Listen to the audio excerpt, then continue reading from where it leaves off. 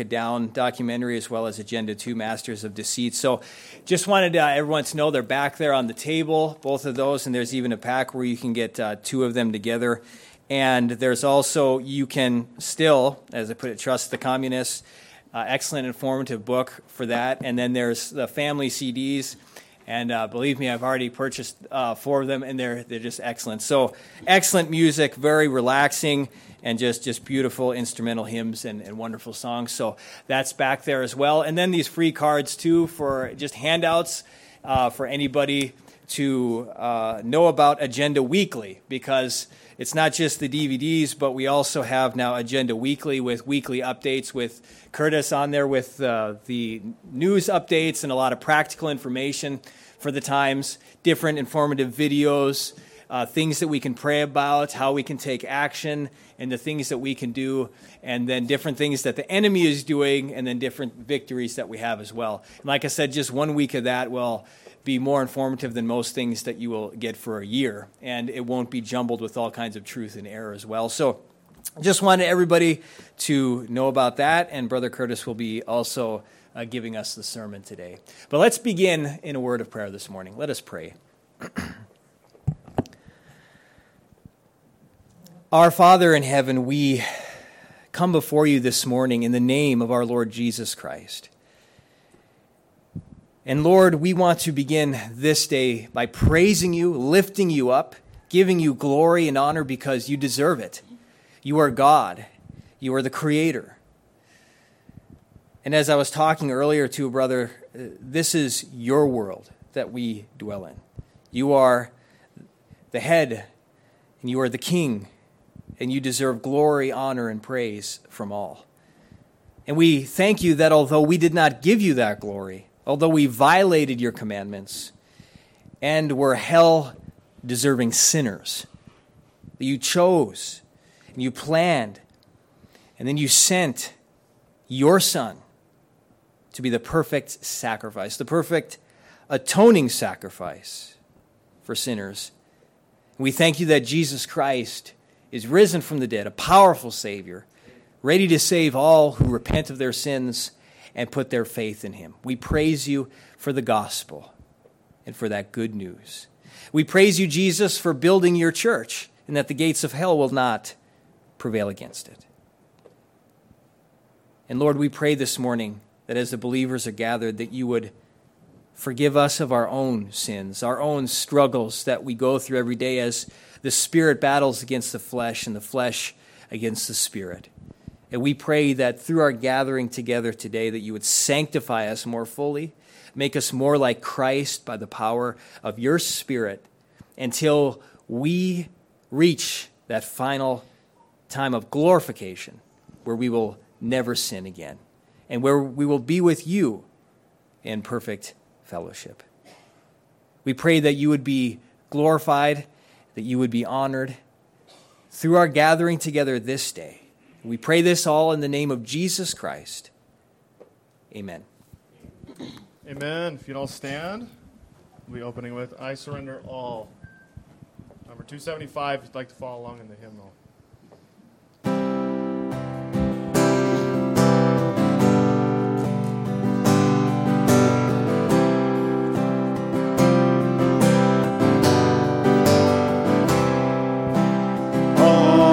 To Jesus I surrender all, to him I freely give. I will ever love and trust him in his presence daily live. I surrender all.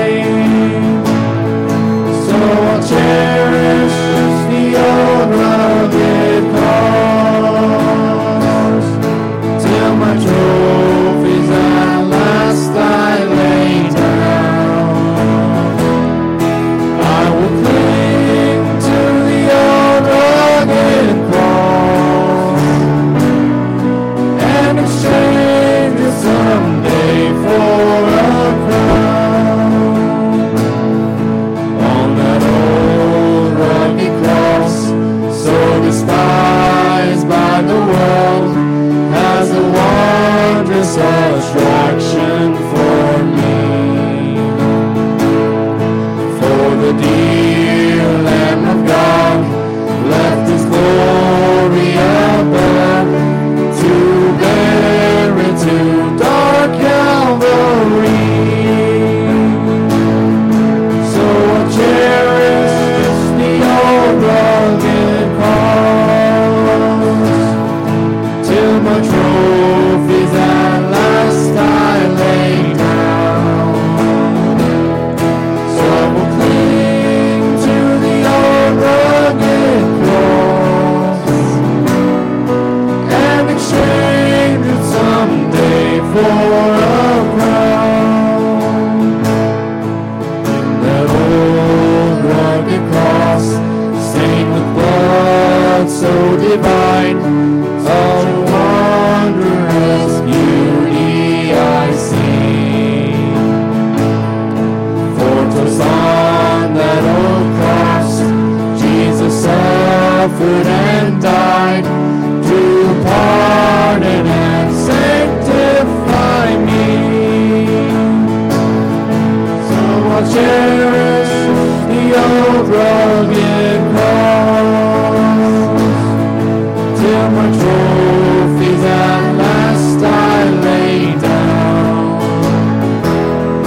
I will cling to the old rugged cross and exchange it someday for a crown. To that old rugged cross I will ever be true. Its shame and reproach gladly bear. Then will call me someday to a home far away, where his glory forever I'll share. So I'll cherish the old rugged cross till my trophies at last I lay down.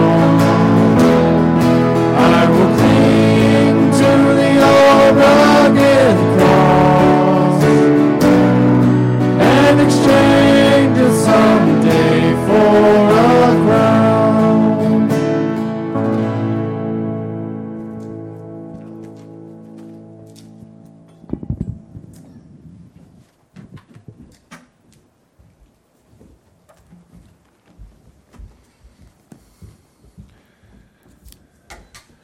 Well, today we're going to read from the book of Nehemiah, and for some that haven't been here before, new to us, we truly do know and understand that this word we're about to read is a perfectly preserved, inspired word of our living God. Amen. Now let us read the book of Nehemiah, chapter 1, starting in verse 1. The words of Nehemiah, the son of Hakaliah. And it came to pass in the month Cheslu, should have my glasses here, in the 20th year, as I was in Shushan the palace, that Hanani, one of my brethren, came, he and certain men of Judah, and I asked them concerning the Jews that had escaped, which were left of the captivity, and concerning Jerusalem. And they said unto me, the remnant that are left of the captivity there in the province are in great affliction and reproach. The wall of Jerusalem also is broken down, and the gates thereof are burned with fire. And it came to pass, when I heard these words, that I sat down and wept, and mourned certain days, and fasted, and prayed before the God of heaven, and said, I beseech thee, O Lord God of heaven, the great and terrible God, that keepeth covenant and mercy for them that love him and observe his commandments. Let thine ear now be attentive, and thy eyes open, that thou mayest hear the prayer of thy servant, which I pray before thee now, day and night, for the children of Israel thy servants, and confess the sins of the children of Israel, which we have sinned against thee. Both I and my father's house have sinned. We have dealt very corruptly against thee, and have not kept the commandments, nor the statutes, nor the judgments, which thou commandest thy servant Moses. Remember I beseech thee, the word that thou commandest thy servant Moses, saying, If ye transgress, I will scatter you abroad among the nations. But if ye turn unto me, and keep my commandments, and do them, though there were of you cast out into the uttermost part of the heaven, yet will I gather them from thence, and will bring them unto the place that I have chosen to set my name there. Now these are thy servants and thy people, whom thou hast redeemed by thy great power, and by thy strong hand. O Lord, I beseech thee, let now thine ear be attentive to the prayer of thy servant, and to the prayer of thy servants, who desire to fear thy name, and prosper, I pray thee, thy servant this day, and grant him mercy in the sight of this man, for I was a king's cupbearer. Let us pray. Father, again we thank you for your truth, for your perfectly preserved word, Lord, unto us. Lord, now I pray, Lord, give all of your servants here today, and those watching and listening, Lord, ears to hear and to understand what you would, because we know that your word does not return unto you void, Lord. Lord, I pray that according to your promise, Lord, and your word, Lord, that as you give us ears to hear, Lord, that it would instruct us, it would reprove us, Lord, it would correct us, it would teach us sound doctrine, Lord. And I pray as we receive that doctrine that your Spirit would help take it and apply it, Lord, and that hearing your word, Lord, would transform us more and more into the image of your Son. May he be glorified now in our midst, Lord, in Jesus' name. Amen.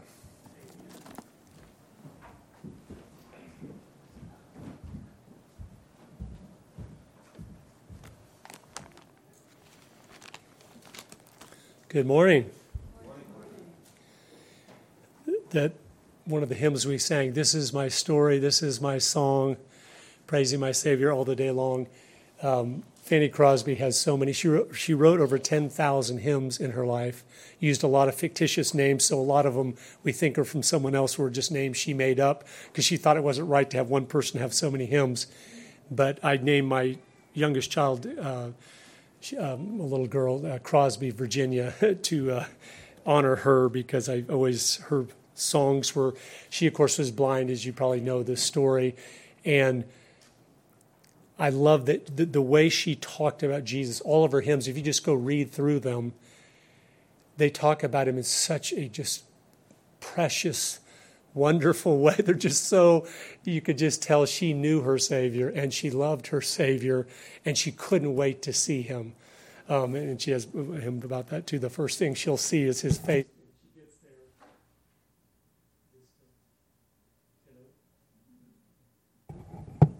There we go. So anyway, I love all those hymns, but that's a special one.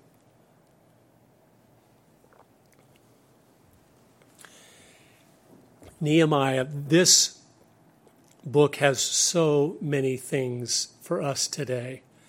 I encourage you fathers to maybe start this week and just read one chapter a night to your family and talk about all the things in there. I'm just going to be able to hit some key nuggets along the way that apply to us today.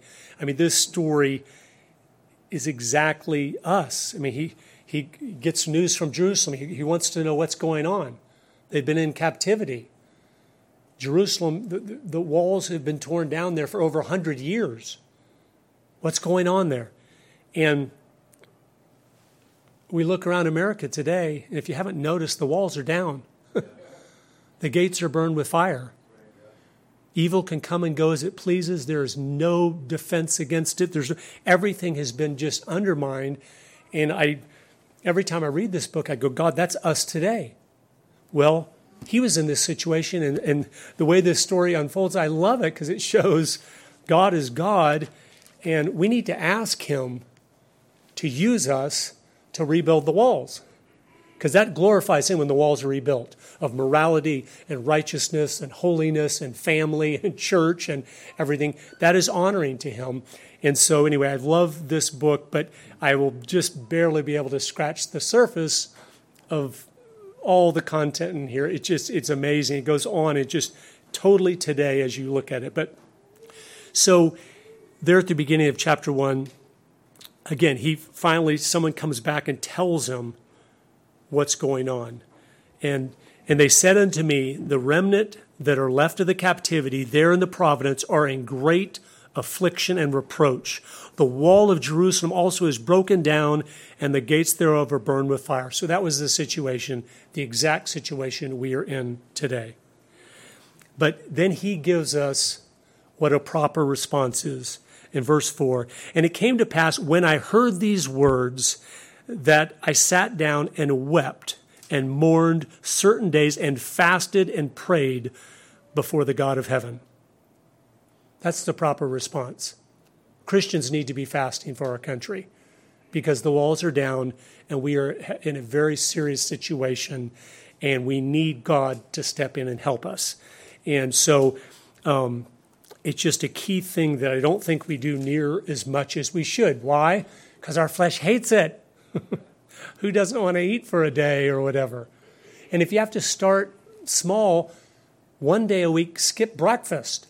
And you pray during that breakfast time for our country, for your family. You fathers, you'll know how to lead your families. You'll know how to protect your families. You'll know how to be the shepherd of your family like you're supposed to be. And you'll know that. And so, to do that and then slowly get where you do breakfast and lunch. And then you do breakfast, lunch, and dinner. But just every little thing we do, God appreciates us making an effort to be close to him. He loves that, and we need to be faithful in that. And then, so we see the situation. We see his response. It's just weeping. I have cried for my country, as I'm sure you have. As you look around, it's devastating. But then he does what we also need to do. He has a plea for help. And he says in verse 5, and said and he said, I beseech thee, O Lord God of heaven, the great and terrible God that keepeth covenant and mercy for them that love him and observe his commandments.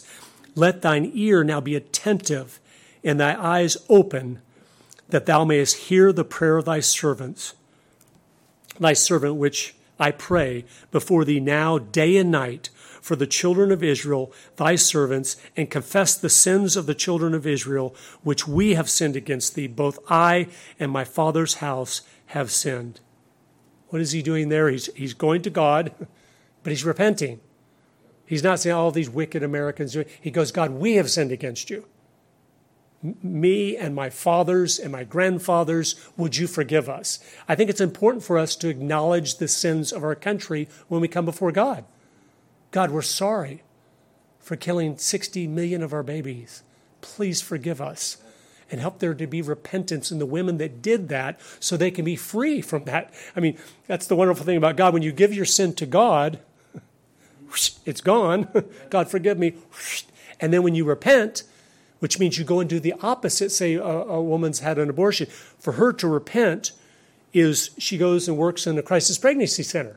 Because she says, God, I'm showing you I value life now because my actions are the opposite. Before I didn't value life. It wasn't a big deal. I did this. But you forgive me for that. It's gone. And 42% of women in America have had that done. So it's a common thing. But we need to reach them with, hey, do you know who can forgive you for that? Where there's no more guilt. There's no more. It's gone. It's washed away. But then to repent, which is so pleasing to God, it's then you work to show, I do understand this was sin, and now I'm doing the opposite. I'm valuing life. I'm encouraging other women to don't do that. I did that. Please don't do that. And so then God takes your sin and can use it to save other lives, because when you're standing outside of an abortion clinic and that woman says, I've had one, can I talk to you, please? That's powerful. Because the girl goes, you have? Yes, I have, and I regret it. Can I just talk to you a minute? So anyway, that's how God uses what we do. But he just comes and then he gives specifics, and we need to be specific. We have dealt very corruptly against thee and have not kept the commandments, nor the statutes, nor the judgments, which thou commandest thy servant Moses. We have blown it. Well, America has blown it. In the 60 years ago, we're throwing God out. No, you can't be in the schools. The 1980, the 10 Commandments or posted on the school walls. Get that out of there. Do you remember when that decision came down? Do you know why the Supreme Court said it had to be removed? They said because just it being there might cause the children to read it. And if they read it, they might obey it, and therefore it cannot be up there. I mean, there's our Supreme Court of the United States. That's the defense they gave of their cause. They might obey, thou shalt not lie, and we can't have that. Thou shalt not kill.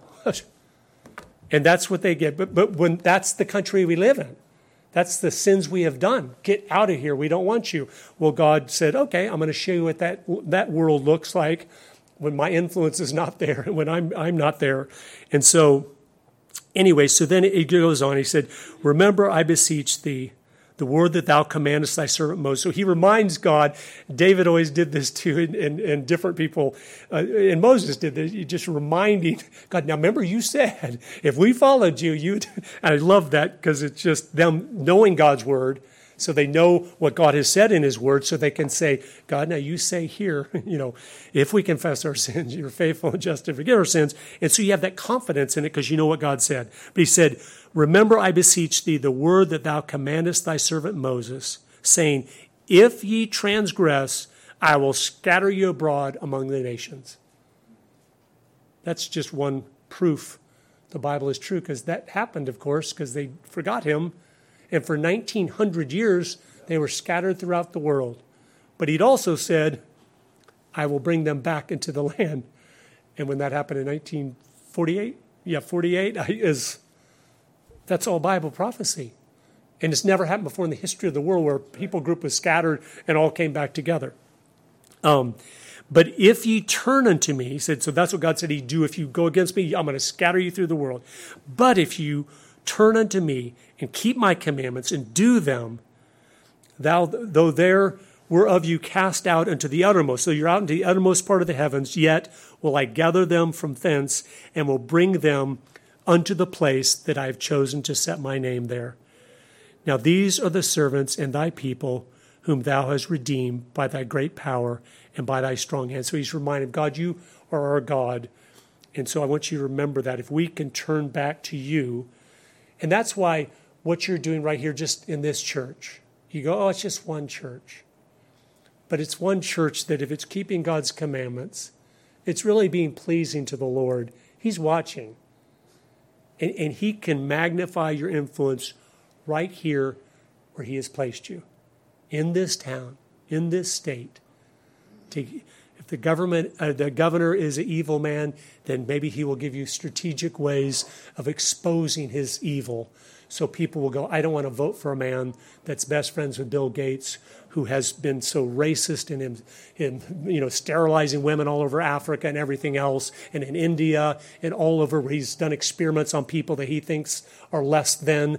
Well, we don't want any part of that. And God can bless those efforts to open the eyes of people to go, we don't want a person like that. But that's when you pray like this and you're asking him to use you specifically and right where he has placed you. He will do that because that's what we're here on this earth to do. And so anyway, here's his specific prayer, and this should be ours. O Lord, I beseech thee, let now thine ear be attentive to the prayer of thy servant and to the prayer of thy servants who desire to fear thy name.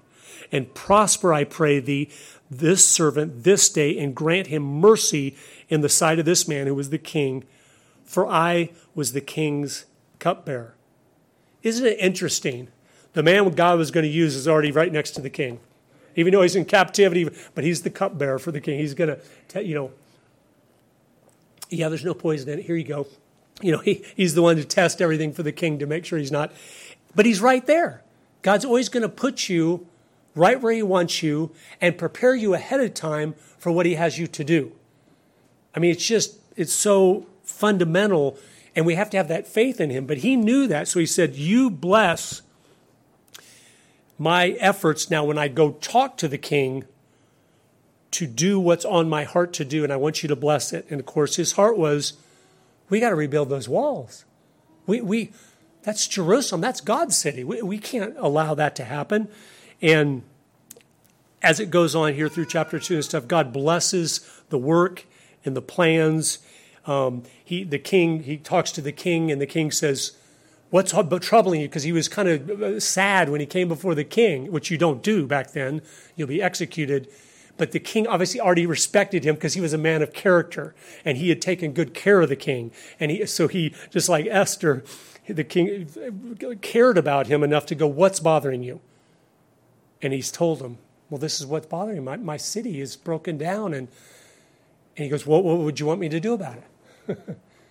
I'd like you to let me go back there and rebuild the walls. Okay, what can I do? If you would give me a note saying that I have access to the king's forests for all the things we'll need to rebuild, okay, I'll do it. That's God's blessing on what you're doing. When you see things happen, don't ever mistake the sea parting for anything you did, besides having a heart that loves and fears God.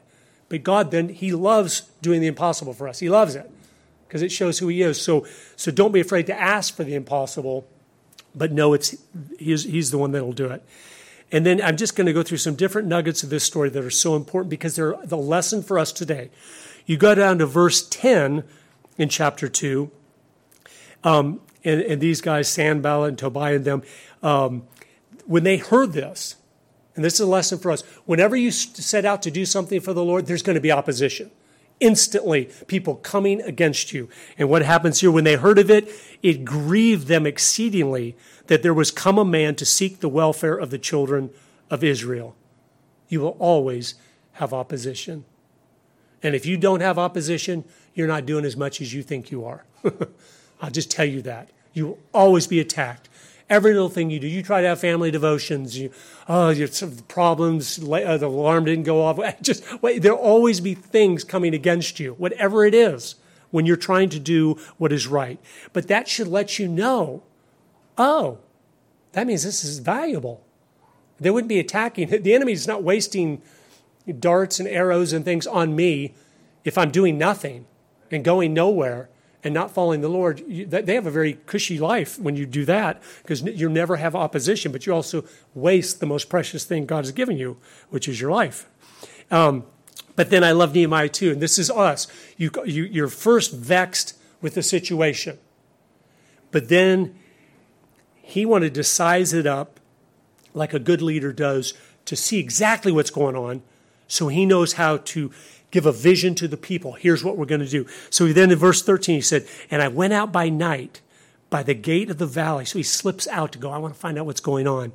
Even before the dragon well and to the dung port, and viewed the walls of Jerusalem, which were broken down, and the gates thereof were consumed with fire. Then I went on to the gate of the fountain and to the king's pool, but there was no place for the beast that was under me to pass. Then went I up into the night by the brook and viewed the wall and turned back and entered by the gate of the valley and so returned. So he goes out at night quietly in the dark to size up everything. He wants to get a good plan before he starts trying to motivate the people. Fathers, you get a plan together and then you're like, okay, family, this is what we're doing. But you first go with God, quiet, at dark. God, what do you want us to do? Okay. And then a leader's ready to go. He has a vision. He's ready to go. And so then's the time, once he's got a plan, he knows, okay, this is what God's having me to do. Then he rallies the troops. Verse 17, then said I unto them, ye see the distress that we are in, how Jerusalem lieth waste, and the gates thereof are burned with fire. Come and let us build up the wall of Jerusalem, that we be no more a reproach. A great leader inspires, motivates, and leads. Here's what we're doing. Where there is no vision, the people perish. You have to have a vision. Fathers, pastors, you have to have a vision. Here's what we're doing. Here, and God, what is it? Okay, and then you go for that one step at a time. You'll always have opposition, but that's what great leaders do. And here's what's neat. It shows God is blessing it. And then the second half of 18, it says, and they said, let us rise up and build. So they strengthened their hands for this great work. The people, with that leadership and motivation, here's exactly what we're doing. And what I love about it is he he had such a specific plan.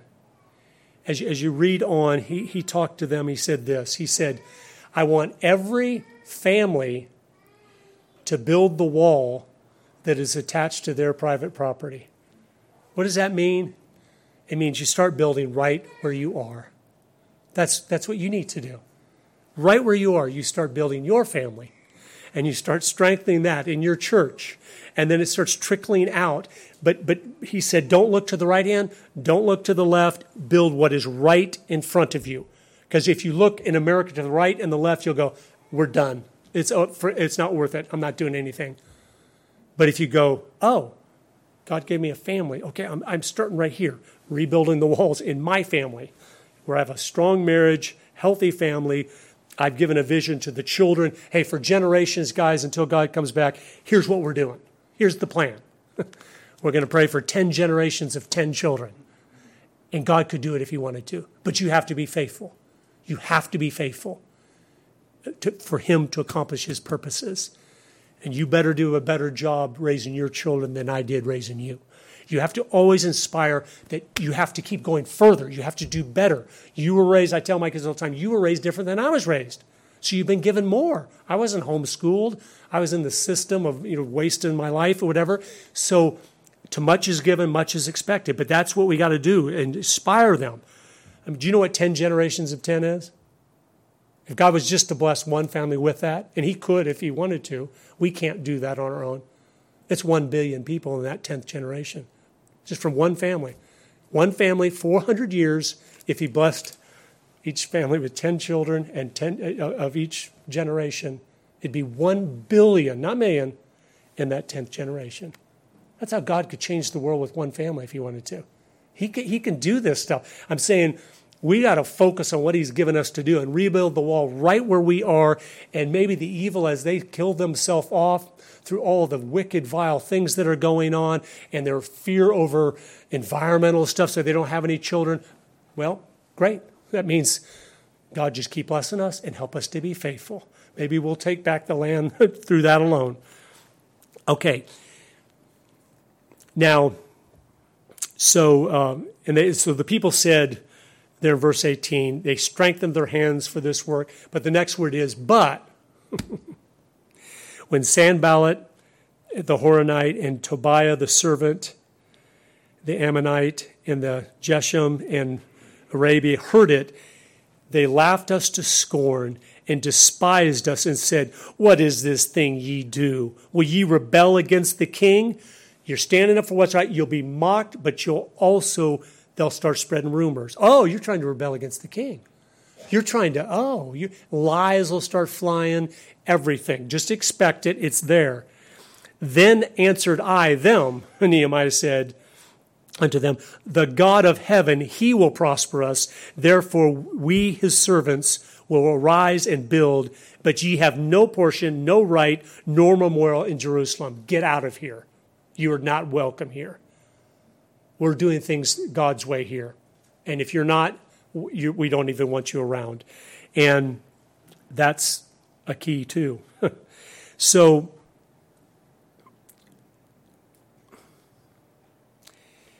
again, as we go through this, he had a clear thing there of these walls, this mission, whatever. But he always knew when he started to be attacked or whatever, he relied on God. God's going to be with us. Or he'd go back to pray, God, help us.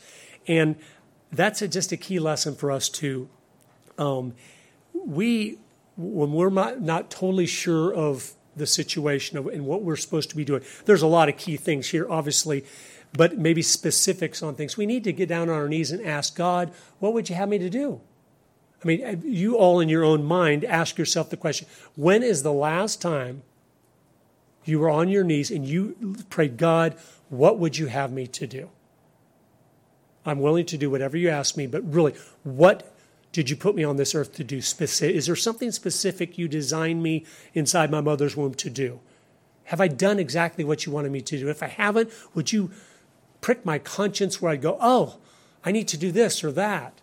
We need to be attentive to our commander-in-chief, or we start wandering around like we're lost, and we don't accomplish in the amount of time he's given us the things we were supposed to do. We only have so much time.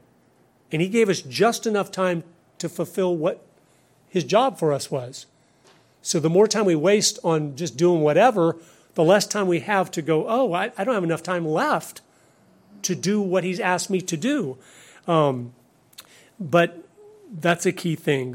Then I love how there in chapter 3, it lists out all the families that were involved and what they did. And it's neat when in verse 12, one guy just had daughters. And he's out there working with his daughters and stuff. But God mentions all of these people by name. I mean, the Bible is a relatively short book for our understanding of all world history and origins, the eternity past, eternity future, everything. And he took the time to list these people that were faithful. I'm like, that's pretty, it shows that was important to God. He wanted us to know them. Here's the people that did this, and here's their families and where they built and what they did. And I think, wow, that shows that was very important. So then as you get into chapter 4, and I'm just hitting bullet points of things, they're starting to succeed at doing this. And when that happens too, when you're actually starting to take ground, like Roe v. Wade being overturned, we saw the mask come off a few weeks ago. I mean, where we realize now, we knew all along it is a satanic movement, but now we go, oh, it really is. I saw one video, women chanting, we can kill our babies, thousands of them in this, we can kill our babies. I'm like, so you did know what you were doing. You did know. It wasn't like, wow, it's just a mass of cells. It's not a baby yet. And as we see in California, they're trying to pass a law now that says you can abort up to 60 days old, so 2 months after birth. So, they got a defect, just kill them. We don't have time for them. It's so evil. But because it's so evil, when we are standing for righteousness, we are going to be attacked. But that should encourage us all the more in that. And it says there in verse 1, but it came to pass that when Sanballat heard that we builded the wall, he was wroth. They will be fuming mad. Like Roe v. Wade was overturned, you saw them just spewing their venom. Even though most of the states those radicals live in, they can still do it there. Even they don't like the idea that they're just not going to be happening everywhere. We love abortion. It's the sacrament of their secular humanism, which is their religion. And so he was wroth and took great indignation and mocked the Jews. And he spake before his brethren in the army of Samaria and said, what do these feeble Jews? Will they fortify themselves? Will they sacrifice? Will they make an end in a day? Are they going to finish this in one day? Will they revive the stones out of the heaps of rubbish which are burned? Just mocking and mocking. Now Tobiah the Ammonite was by him, and he said, even that which they build, if a fox go up, he shall even break it down their stone wall. Just total mocking. Trying to discourage you. They'll try to discourage you. Oh, what do you do? It's nothing. You've got some little church here doing something. We've got all the kids 7 hours a day. And they'll try to discourage and discourage in that.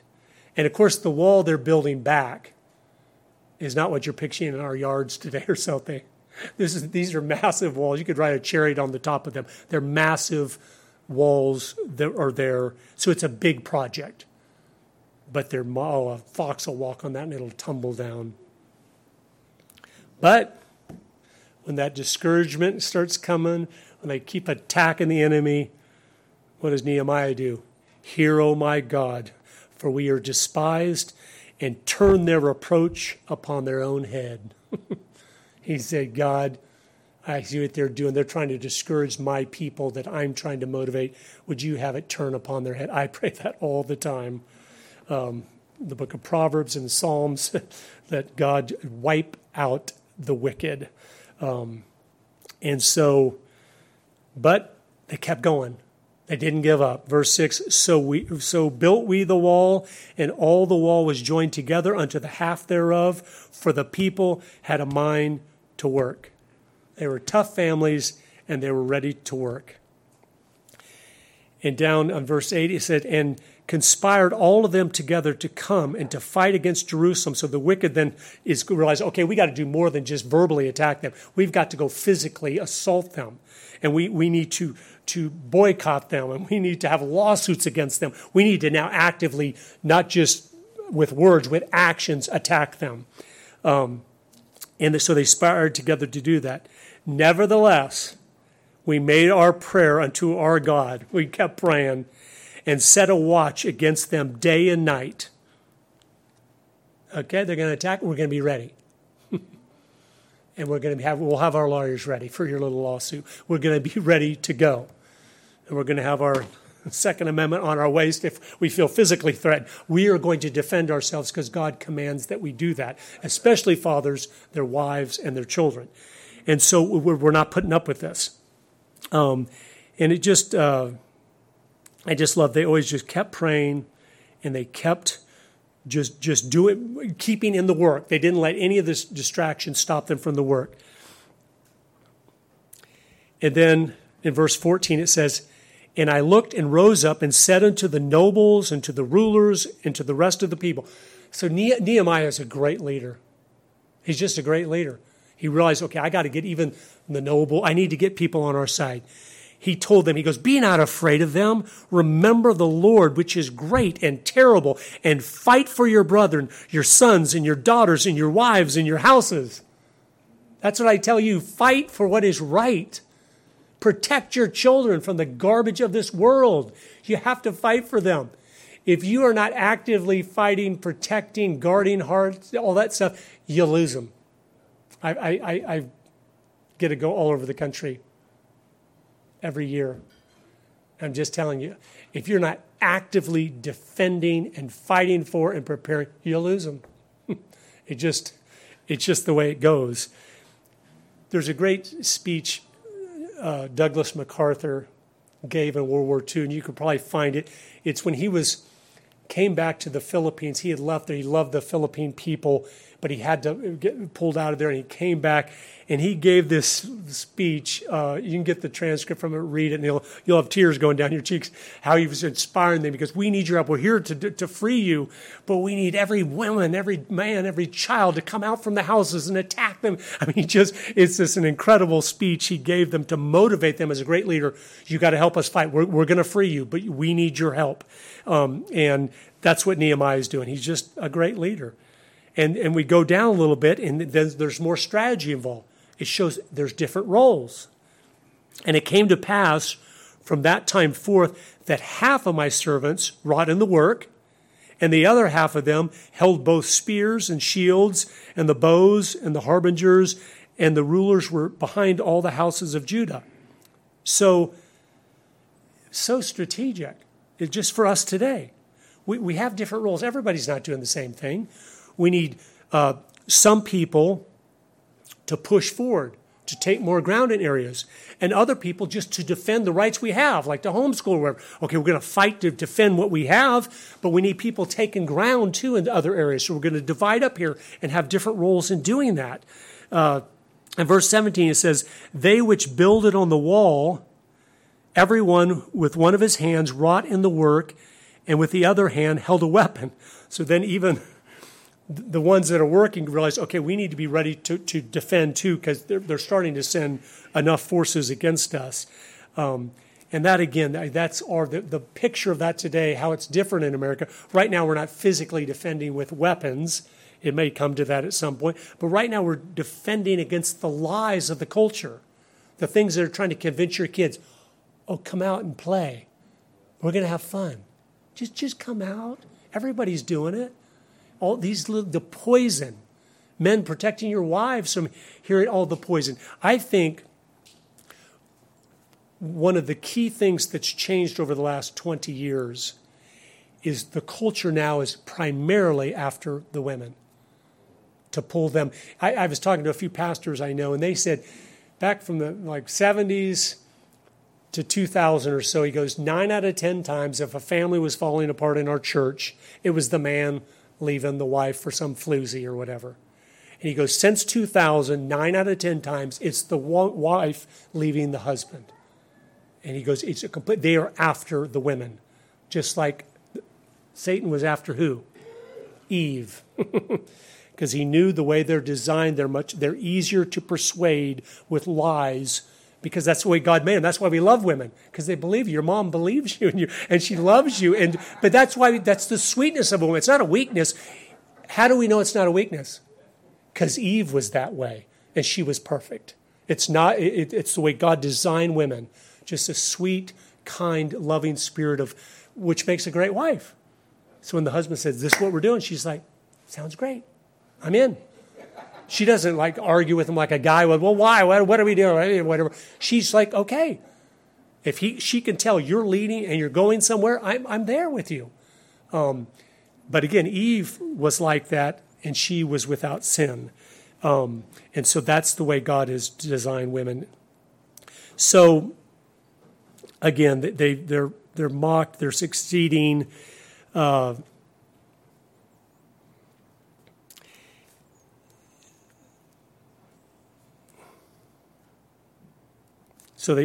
sorry, I had to find the verse I was on again. So they were working, but also having a weapon ready to fight. And it goes on there in verse 20 of chapter 4. We need to remember this. Our God, at the end of it says, our God shall fight for us. When the odds are against you, just remember that. And in verse 21 it says, so we labored in the work, and half of them held the spears from the rising of the morning till the stars appeared. And down 23 it says, so neither I, nor my brother, nor my servants, nor the men on guard which followed me, none of us put off our clothes, saving everyone put them off for washing. So they're sleeping, ready to go. They rush, no, we have to be ready. So even when it's our turn to take us, we're going to stay fully dressed because we're ready for the battle. The only time they're taking off their clothes when they got to wash them to put them back on. And so, it's just constant vigilance. It's just because you realize what? I think in Ephesians 6, God told us it's a spiritual battle. Do you think Satan takes the night off or whatever? Of course not. They never rest. He knows his time is short. He's amping it up, as we can see, worldwide. And so we can't either. So we can't let down. We need to always be ready to go. And we have to have a vision to have a purposeful family. You will never accidentally raise a great family. It'll never happen. And your efforts alone won't do it either. You have to pray, God, help me. God, you just be merciful to show the world how powerful you are by my family. I'm doing my best, but I make 1,000 mistakes. But our heart is to follow you. And just please honor that and help us to continue to get better and better at what we're doing. Never to be satisfied, well, it's good enough. No.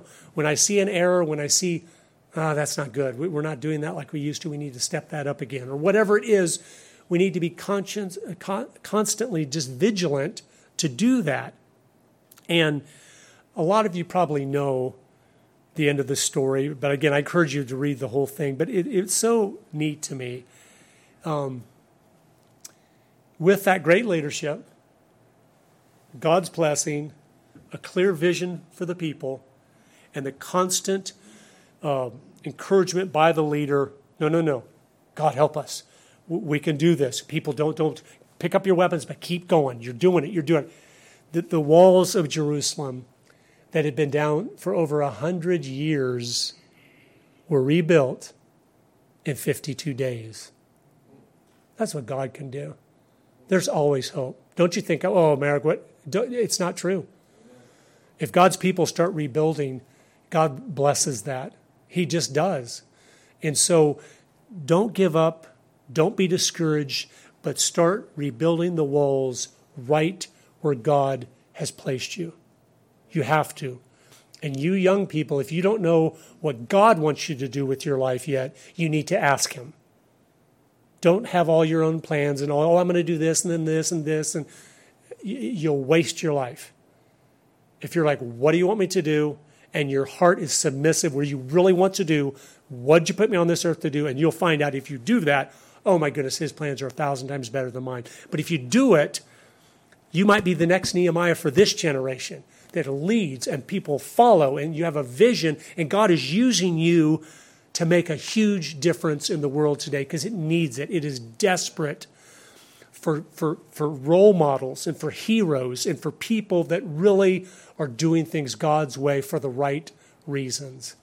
But I appreciate you. I appreciate what you're doing at this church here very much. And I just want to tell you, go for the gold for Jesus. You will never regret it.